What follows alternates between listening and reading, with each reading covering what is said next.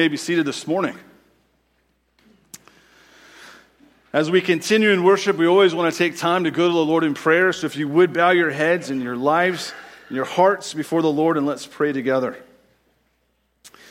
Father, we thank you for your goodness, God, your grace to us this day. And yet, Lord, as we are here and acknowledging that this is the beginning of the Passion Week according to our calendar, we know that there was a time in history that you so loved us, you sent Jesus, and he walked upon this earth.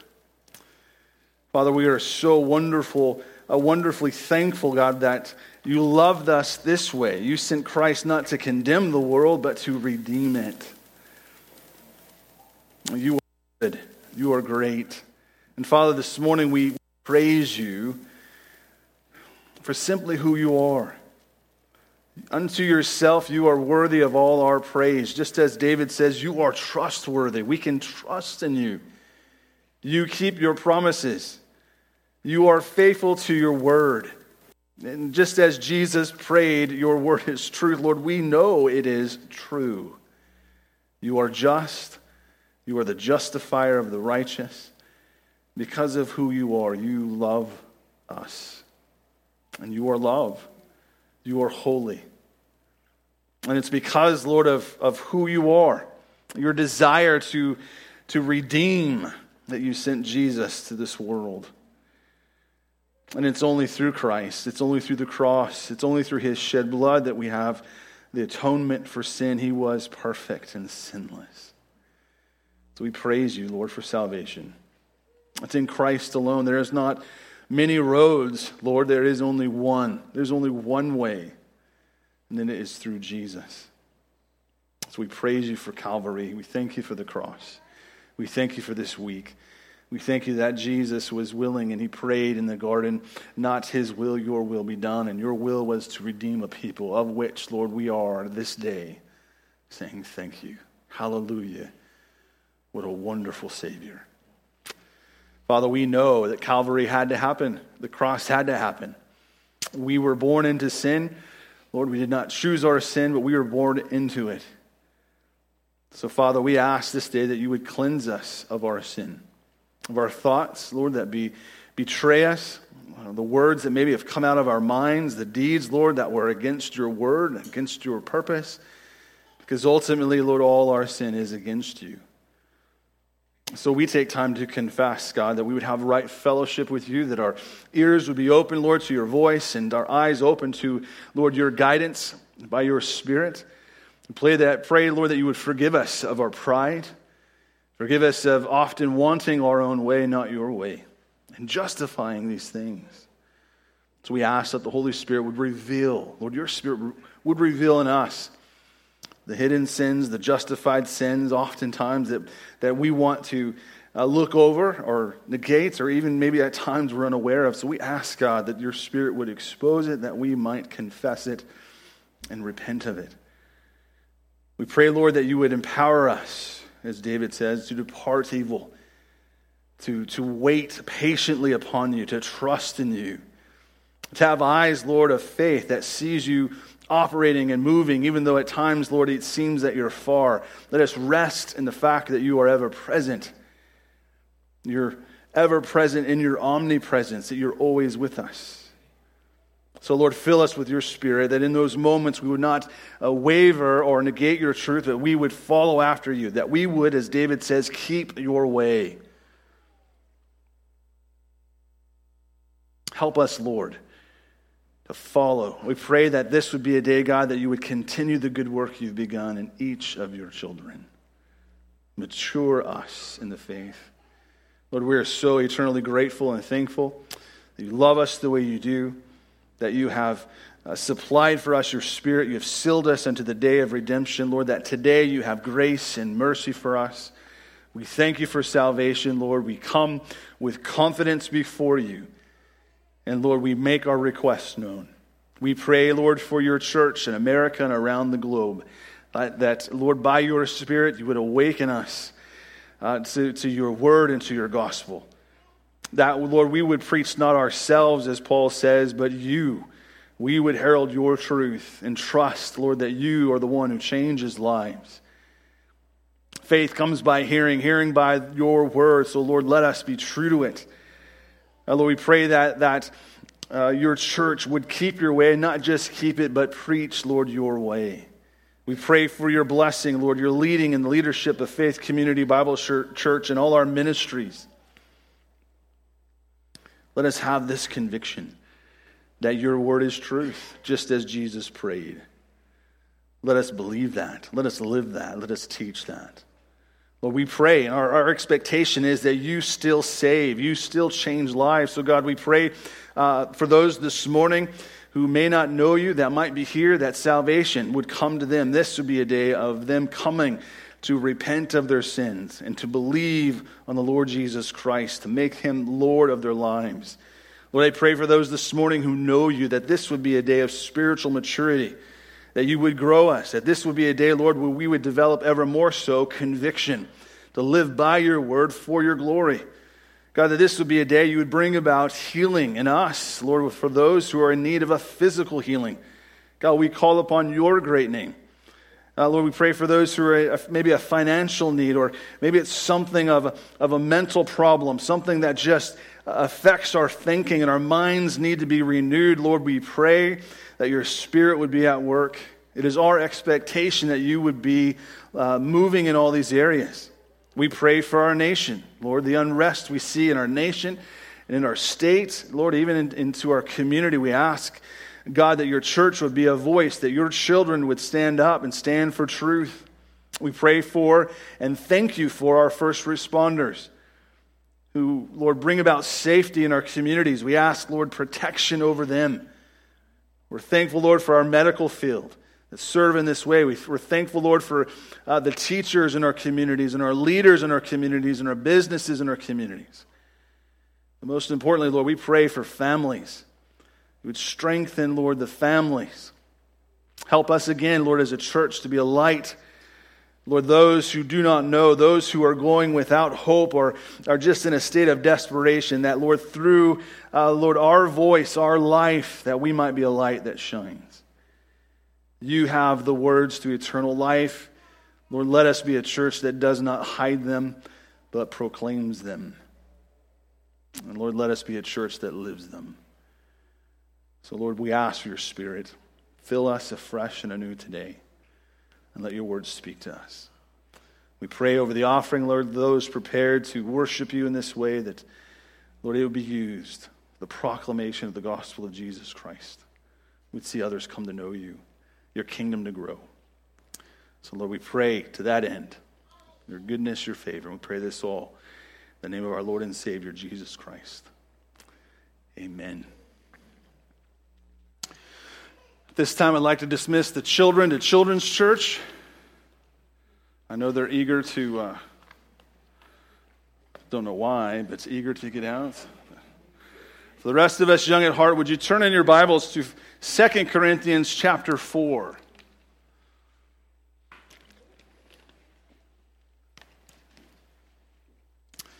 Lord willing, this morning we will look at verses 5 and 6. The last few Sundays, I didn't intend for at least verses 3 and 4 to go two messages, but that's a long-winded pastor for you, I guess. But we want to look at these verses, and this morning I simply entitled this message, It's God's Answer. In context of the Scripture, it's always important to understand these passages in light of what's happening. Right? Who's writing and who's writing to what and to who and what's going on, right? All those questions we want to investigate to help us understand what the text is saying. And the last few weeks we looked at verses 3 and 4 where Paul simply says, and if our gospel is veiled, it is veiled to those who are perishing. That's a pretty profound verse if you think about it, because here Paul is writing to a church. He's not writing to those outside the church. He's writing to professing Christians. Now he's dealing with the peddlers of the Word of God. He's dealing with false teachers. But no doubt he's dealing with some who think they're saved and they are not. Because their response to Paul is simply, we don't like your message, right? And if I don't like the message, then it doesn't, right? I just tell them, well, it's your fault, right? I'm not going to change. You change your message. That's what's going on. And Paul says, look, The message hasn't changed. From the first letter, he has preached Christ, him crucified. In the verses we'll look at here in a moment, he is preaching Christ Jesus as Lord. Paul's message doesn't change, but we have this situation. So we see two groups of people, don't we? There is the gospel group, there's the veiled group within the church. And Paul goes on in verse 4 to tell us that Satan is active. His worldview is definitely happening. Our culture, and no doubt you would agree with me, is trying to get you to a place where you just accept the new norm. Maybe many of you have seen some of the videos of Disney this week and them coming out and just being true to kind of who they are. So that moment of going, well, we kind of knew it, but now they're saying it. And their desire to put into all of their new,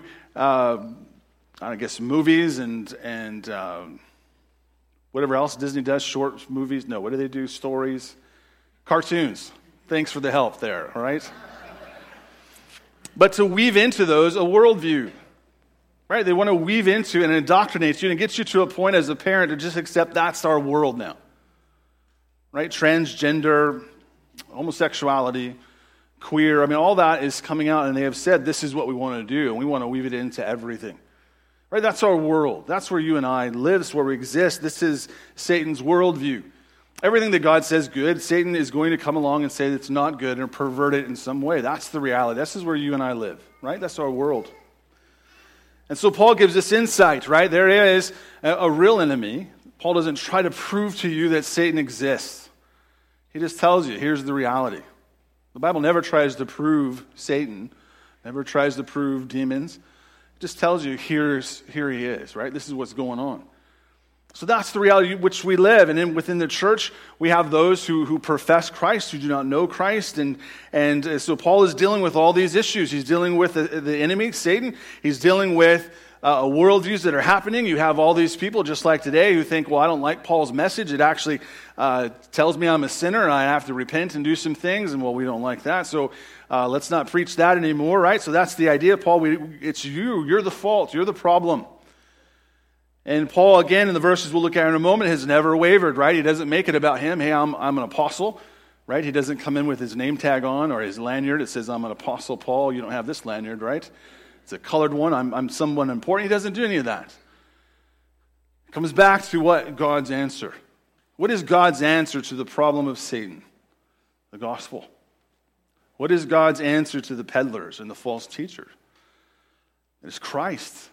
Christ specifically as Lord. What is God's answer to those who are confused, whether they're saved or not, or whether they're misled about their salvation or trusting in anything save except Christ? Paul would once again say, Jesus. See, I think in our lives, and I would assume you would agree with me on this, that we kind of think I'm somewhat good, right?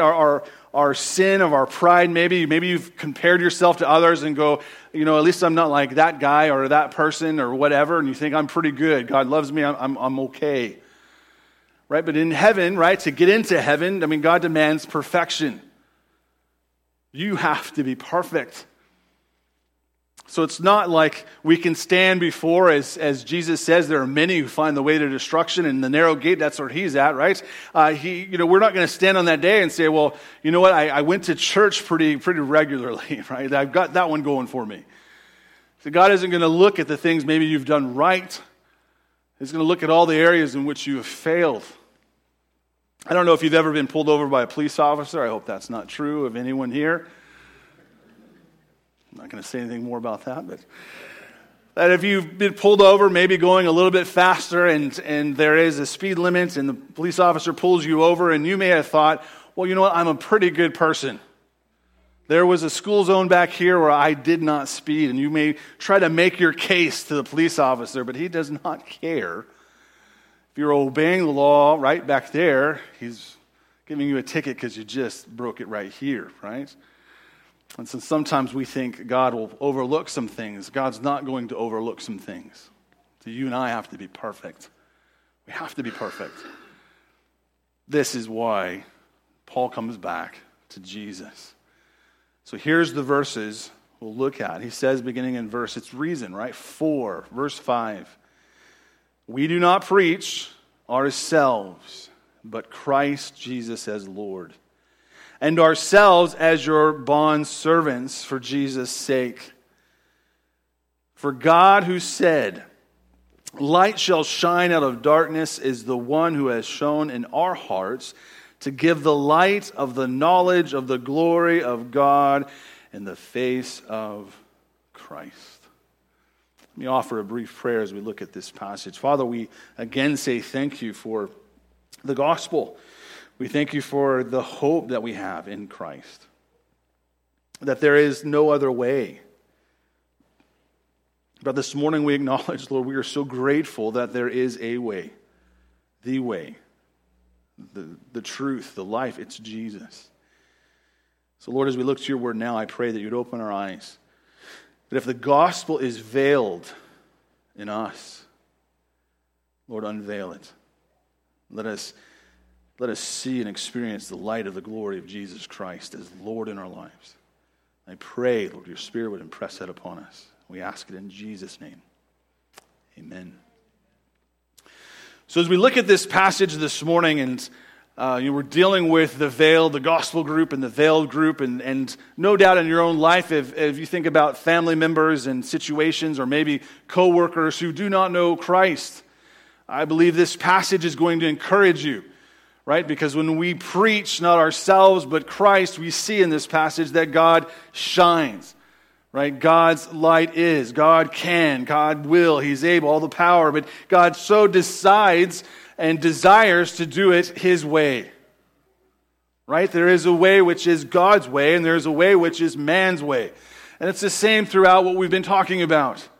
Paul has come back to this moment where he is telling the Corinthians, hey, you're at a crossroads.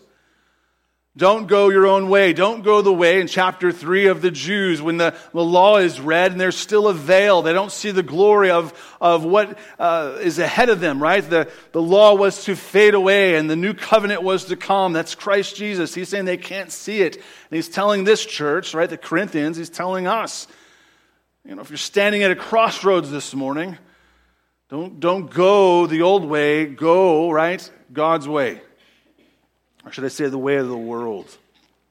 So I was thinking about this passage, and by way of introduction, why I say that, I have often found myself praying as a pastor, praying for you and praying for us as a church, that God would lead us, those very words, lead us His way, right? The ancient path. And where do I get that verse? Out of Jeremiah. I put these references in your notes. I'm not going to put them on the screen. You can look at them later. But in Jeremiah, we see that this God's word comes to Jeremiah, and he's telling Judah, right? Judah is going through all this rebellion and all this sin, and they have nothing and no desire to follow after the Lord. Yet we see the patience and grace of God through Jeremiah say this. God says to Judah, stand by the ways and see and ask for the ancient paths, where the good way is, and walk in it.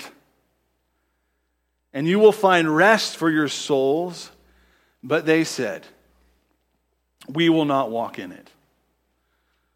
So in essence, what Jeremiah is proclaiming to Judah is saying, look, a ways back here, there was a fork in the road, and you guys went the wrong way. Right? Go back to the fork in the road and start going on the ancient path. Go the way that God says you are to go.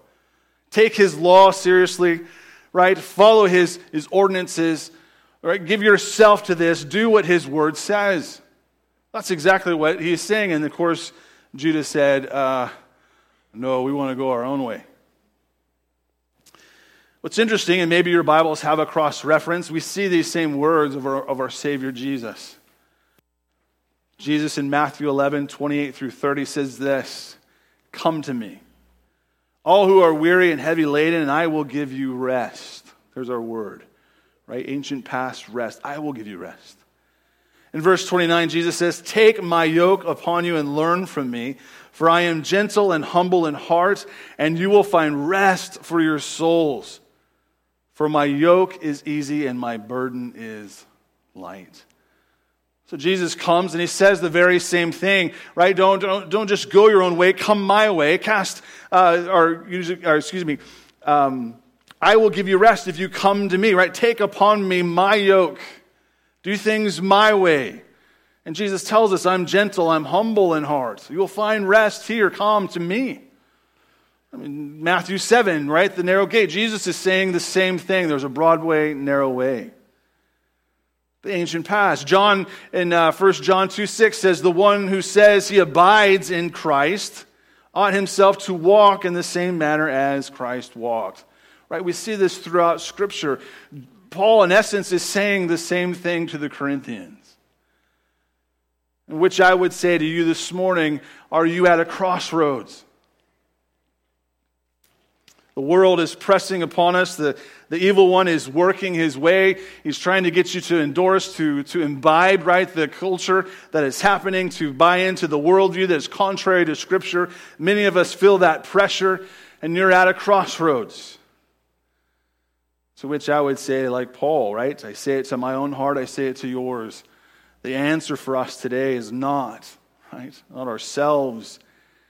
It is Christ. Him crucified. It is Christ, Him as Lord. See, this is the answer to our problem.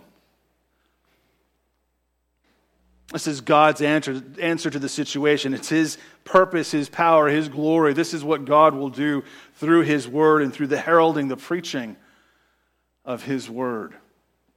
So this leads to my first point. Here's the situation. It's nothing new under the sun. We've seen it with Israel. We see Christ saying this. We see it in the New Testament. Paul is writing these very things and telling the church, look, we don't preach ourselves.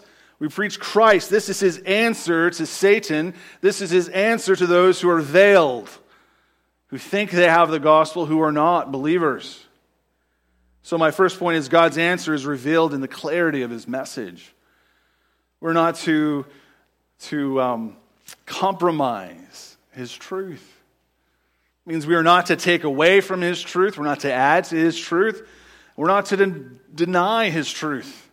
That may sound pretty easy, but when you get in conversations and there are those who are lost and in the world, and you come and say, look, that's sin, and you need to repent in a loving way, right? We just don't beat them over the head with that. We love them, then tell them. That becomes a difficult conversation. But this is what Paul, in essence, is doing. He's not changing anything. So he comes and he says, look, for we do not preach ourselves, but Christ Jesus as Lord. And so I could say it like this, not every sermon are the same. Not all sermons are equal. Not all messages are equal. Not all are true to His Word, right? There is in which a way we are to look at God's Word and to parse it out and teach it. This is one of the reasons why we work through passages of Scripture. My heart, like yours, has and needs to be redeemed. It's very easy for any pastor to say, you know what, let's not preach that text because that will give me a lot of emails and people will be upset and a whole bunch of other stuff. So let's just avoid it. Well, we're not going to avoid it. And you can send your emails, that's no problem. But here's the reality, right? It is Christ who shines. Often today we may talk about Jesus, but we have to be a little bit more specific. We're speaking about Christ and Lord, right? This is who He is. He is the second person of the Trinity who has come, right? He was born sinless. He lived under the miseries and endured the miseries of this life. He relates to us this way. Paul is going to go right to in the end of chapter 6 and talk about the face of Christ. He's going to talk about the deity of Jesus. We relate to Him because God had to come this way. His message is there had to be someone to redeem, right, humanity. We see the necessity of the deity of Jesus Christ. Christ has to come. This is God's message, which Paul is preaching. It is opposite the world. He has told us this in 1 Corinthians, the first letter. He's told us that the Jews stumble all over this, right? They just can't accept the fact that Jesus, anyone who died on a cross, is accursed of God. We can't accept or follow anyone who's accursed of God. It makes no sense. The Jews call it foolishness, or the Gentiles call it foolishness because they're thinking what God would walk amongst his people, right? I mean, that's crazy thoughts. And then to actually die for his own, that's not a God. A God doesn't do that. So Paul has told us this. This is the reality in our culture, right? We don't even have people go that far. They know nothing of Christianity, but they're going to be quick to say, well, that's stupid, right? Or it's old, or you're dumb, and they don't know why. It's amazing how you can have conversations with people and just get them to think about what they actually believe, and quite quickly you realize, man, they've got nothing. And you need Christ, right? You're banking on we come from nothing, go to nothing, or we evolved, or whatever that might be. But this is not how Paul works through this, right? His answer is not to go, look, let me reason with you. He's going to come back and say, this is why I've preached Christ. If you remember at the beginning of chapter 3, he said, look, you are the letter. You are my letter. Right? We have these people coming into the church and saying, look, Paul, he's not even, he doesn't have these letters. He's not endorsed. He doesn't have the right people. He doesn't have the right group of people around him. He's just this guy. He's a little short. It's kind of annoying, right? That's what these false teachers are saying. I'm sure that's part of it, annoying, right? But he's coming and saying, look, you're it. You're it. The Judaizers would come, definitely what we know of them. They were not servants trying to help the people. They exploited people. Put them into bondage. So Paul says, look, I'm not going to come to you and preach myself. Paul in the beginning of 1 Corinthians said that, right? I'm thankful I didn't baptize many of you. There's all these divisions. I don't come in with myself. I come with Christ. So here's the real challenge today, right? How do we get people to come to church? Well, some churches buy into the idea of, circus animals and I always say skinny jeans, but I don't want you thinking of me in skinny jeans at all right? That's not a good thought. But there has to be a defining moment. The desire is right. We want to see people come to the Lord, but the Lord says, this is how I want. See, the Lord isn't interested in building a crowd. He wants to build a church. I mean, Jesus gives us, right, the right question. Who do you say that I am? It's a defining question. It puts you on one side or the other. It doesn't allow you to have one foot as a Christian and one foot over here. It doesn't allow you to mingle who he is. Jesus in Matthew 7, as we talked about the last few weeks, right, he doesn't allow you to mingle through the narrow gate and the broad one. You're on one or the other. Paul is simply saying, look, here's the reality. I'm not going to preach myself. I'm going to preach Christ. I'm not coming to you in my own effort. He made a point of this in the first letter to say, look, I didn't come with all these skills and all this great rhetorical skills. I purposely didn't do this so you would know that your faith is built upon Christ, upon the power of God. So Paul's message is to herald this truth. It's not his truth, it is Christ. Remember, Paul was a false teacher. Paul was running to hell, right? Even though he didn't know it, and Christ intervenes on that road to Damascus. And no doubt the words and the language he speaks here speaks to this moment where there was a light, when he realized I didn't know how dark my heart was until the glory of Christ shined in me. You better believe Paul isn't going to change the message, because he's fully convinced that all those outside of Christ today, that God can save.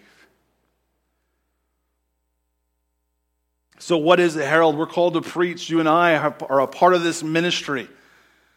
How do we herald? What does that mean? How would Paul, his listeners, understand that word preach?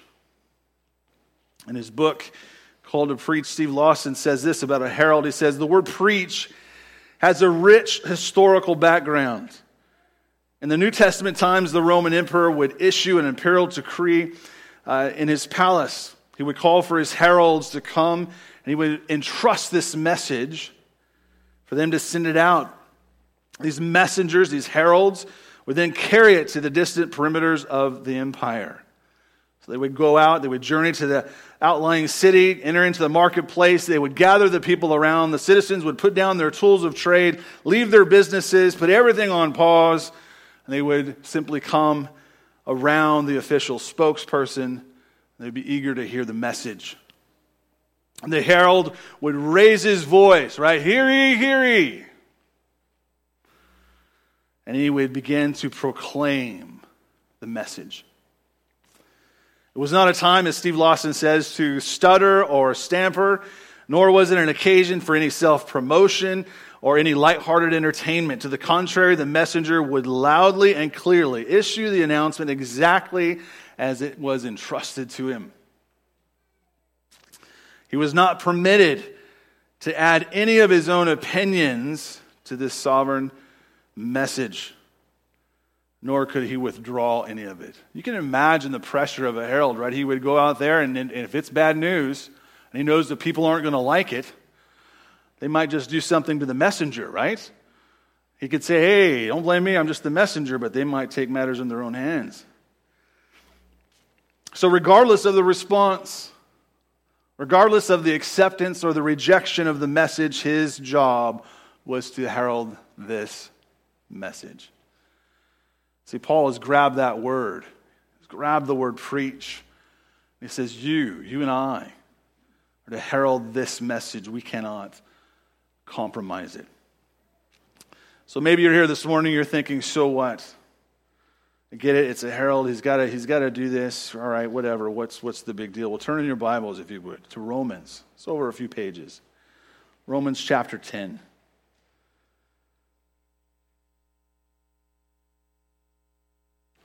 We're going to begin in verse 11.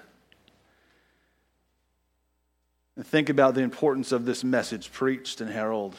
Verse 11, chapter 10 of Romans says, for the scripture says, whoever believes in him will not be disappointed. For there is no distinction between Jew and Greek. For the same Lord is Lord of all, abounding in riches for all who call on him. For whoever will call on the name of the Lord will be saved. That's good news. Paul goes on in this letter and he says, how then will they call on him in whom they have not believed? How will they believe in him whom they have not heard? And how will they hear without a preacher? There's our word herald. How will they preach unless they are sent? Just as it is written, how beautiful are the feet of those who bring good news of good things. However, they did not all heed the good news. For Isaiah says, Lord, who has believed our report? And then Paul says, so faith comes from hearing, and hearing by the word of Christ. The word herald is to take a message. Why does it matter? Because people need to hear God's message. See, you and I, our greatest need is a righteousness unto salvation. Not one of us will stand on that day of judgment saying, look at my life, it's pretty good. No, it must be perfect. Not one sin gets into heaven, right? It's not 99% of me is good and one out. No, it has to be 100% so. This is our need. We're born into a sin problem. God's answer is Christ. And God's greatest gift is a righteousness right through faith in Christ Jesus. This is, as we talked about, mentioned earlier, the Passion Week. Christ is entering into Jerusalem on Palm Sunday. We are at this point singing, right? Hosanna, Hosanna, right? In the highest. On Friday, he will be nailed to a cross. But on Sunday, he will be resurrected. This must happen. Christ was the sinless Son of God who walked this earth. He is the one who prayed, not my will, your will be done. He is the one to allow his own creation to nail him to the cross. He is the one who overcame the world, who rose again. He is the one that we can have confidence in. It is an indispensable fact that in order to get into heaven, you must know Jesus Christ as Savior. There is a real enemy that wars against us. There is a worldview that tries to press upon you. There are those who think they're saved and the gospel is veiled, but the light will shine when God's message is heralded. It's His truth. Faith comes by hearing, and hearing His word. Jesus is Lord. This is Paul's message. He is Lord. He is the way. He is the truth. He is the life. Now, God can do whatever God wants to do. God is all-powerful, almighty. But God has so set it up that He will work through His church, through His children, to preach His message, that we might see Him move. And for us to see Him move, we must herald His message. So this is Paul's conviction. This is Paul's answer, right? Here is what God has done. So he begins in the second part of verse 5. I say God's answer is seen in the lives of His people. There must be, right, life transformation. He says, and ourselves as your bondservants for Jesus' sake. So there's our verse 5, right? I preach not myself, but I preach Jesus Christ as Lord, and myself, ourselves, those workers with me, as, and the word is doulos. Bondservant is translated here, but the word means slave. For who? For Jesus' sake. So we're not just to herald this, but we're to demonstrate this. Paul has placed himself under the authority of Christ, under, right, the power of the Holy Spirit. He is planting this church, and he is coming back and serving them. He has said this over and over again. He hasn't come to Corinth to make a name for himself. He doesn't see this church as a stepping stone. He doesn't go to other places and go, look what I did in Corinth. You guys should, give me a little bit more of an income or a pay. Quite the opposite. It's popular today as many pastors who use churches as a stepping stone into a bigger church, to bigger recognition, to a bigger title, bigger name, bigger book deal, whatever else they want. It's not Paul's mentality. Completely opposite. He came to Corinth, planted this church that people would come to know Christ, that they would be built up in the faith, and he uses this word. Doulos is the Greek word, and it means slave. It refers, just as you may think of the word, to someone who is the property of another. In our culture, this is a very ugly word. And rightfully so. But Paul is using this spiritually. Paul already has written to the Corinthians, I'm sure has communicated this multiple times, but in 1 Corinthians 6, 19 and 20, he says, don't you realize you are not your own? That you have been bought at a price. You have been bought back. The second greatest story of the Bible, Hosea and Gomer, right? This picture of go and buy her back. What has Christ done? He has shed His blood. He has purchased a people. Paul grabs that and says, this is who I am. I am a slave for Jesus' sake. I mean, how many times has he told the Corinthians? They still doubt it, which is so funny. How many times has he told them, you know how I conducted myself. You know how I was around you. You know how I've been in the world. You know my sufferings. You know all the pain and sorrow. You know this, and still they're scratching their heads and going, I'm not so sure about this Paul guy. Well, the reason is they don't like the message, right? See, what Paul is saying, right, in their culture, slaves didn't have a class. They were not a class of people.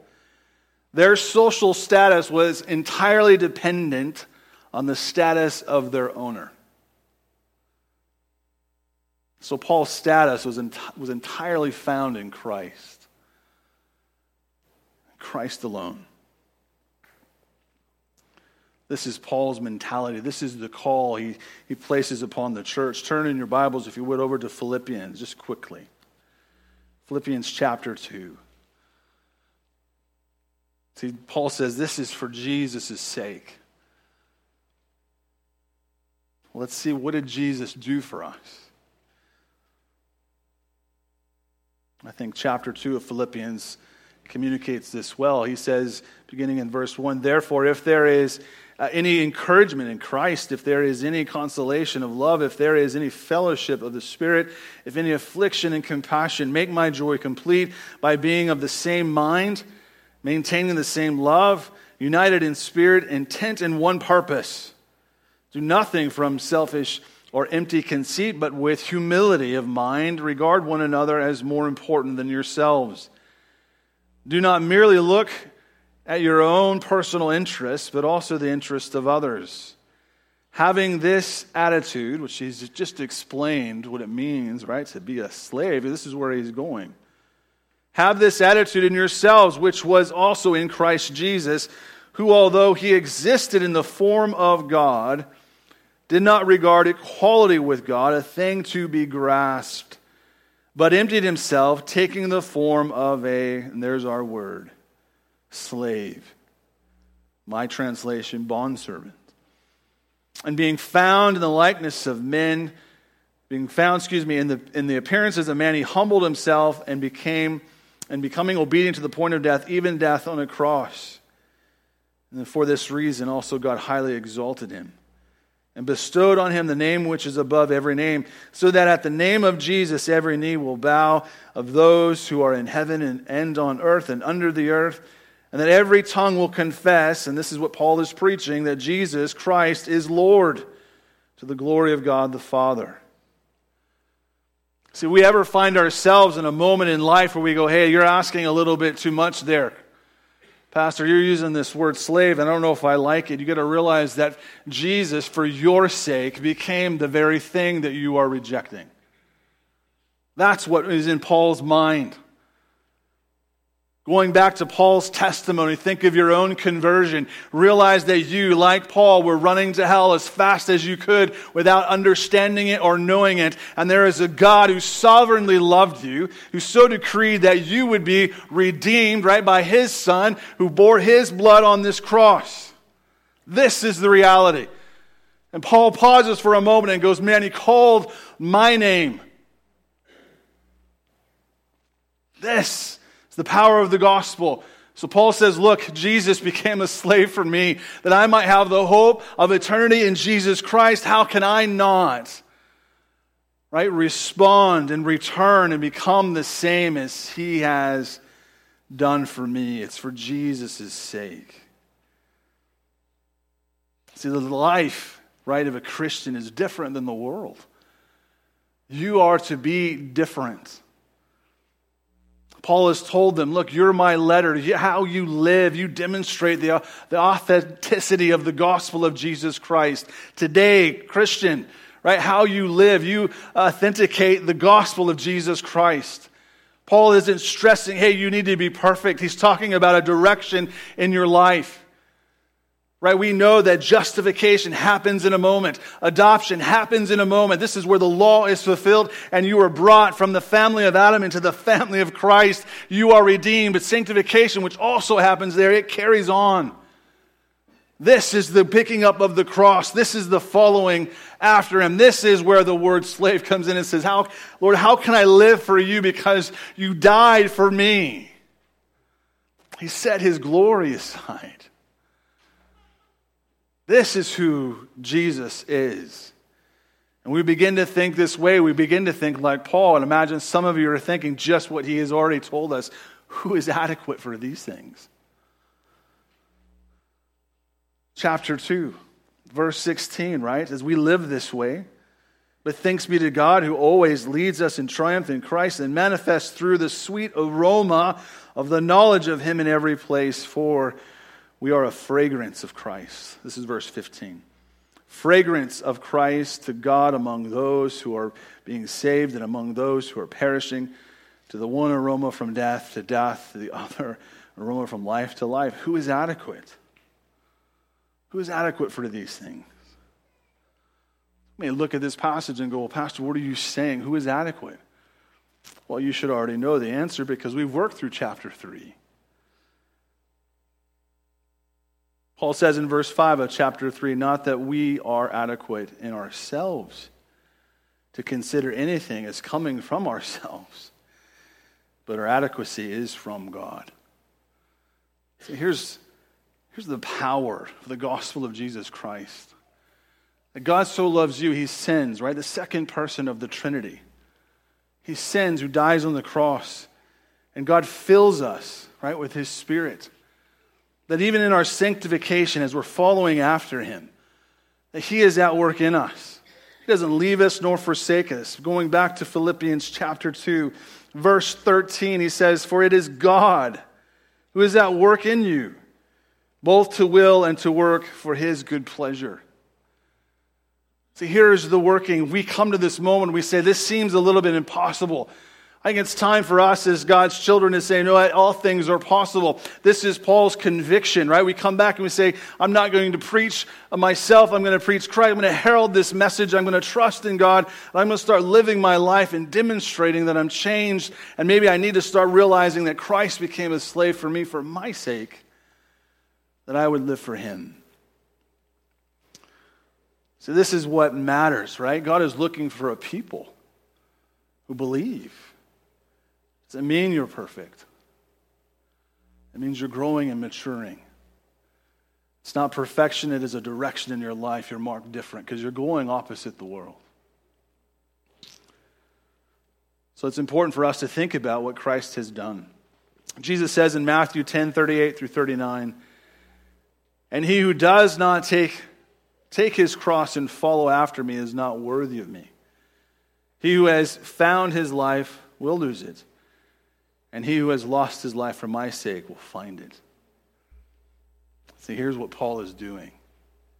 Paul has lost his life. He is a slave for Christ. And yet he is finding it. Martin Luther has said, a religion that gives nothing, costs nothing, and suffers nothing is worth nothing. How do we know the gospel is unveiled, right? There's a passion growing in you. There's a desire in you. I want to honor the Lord. I want to follow after him. He became a slave that I might be saved. How can I live for him?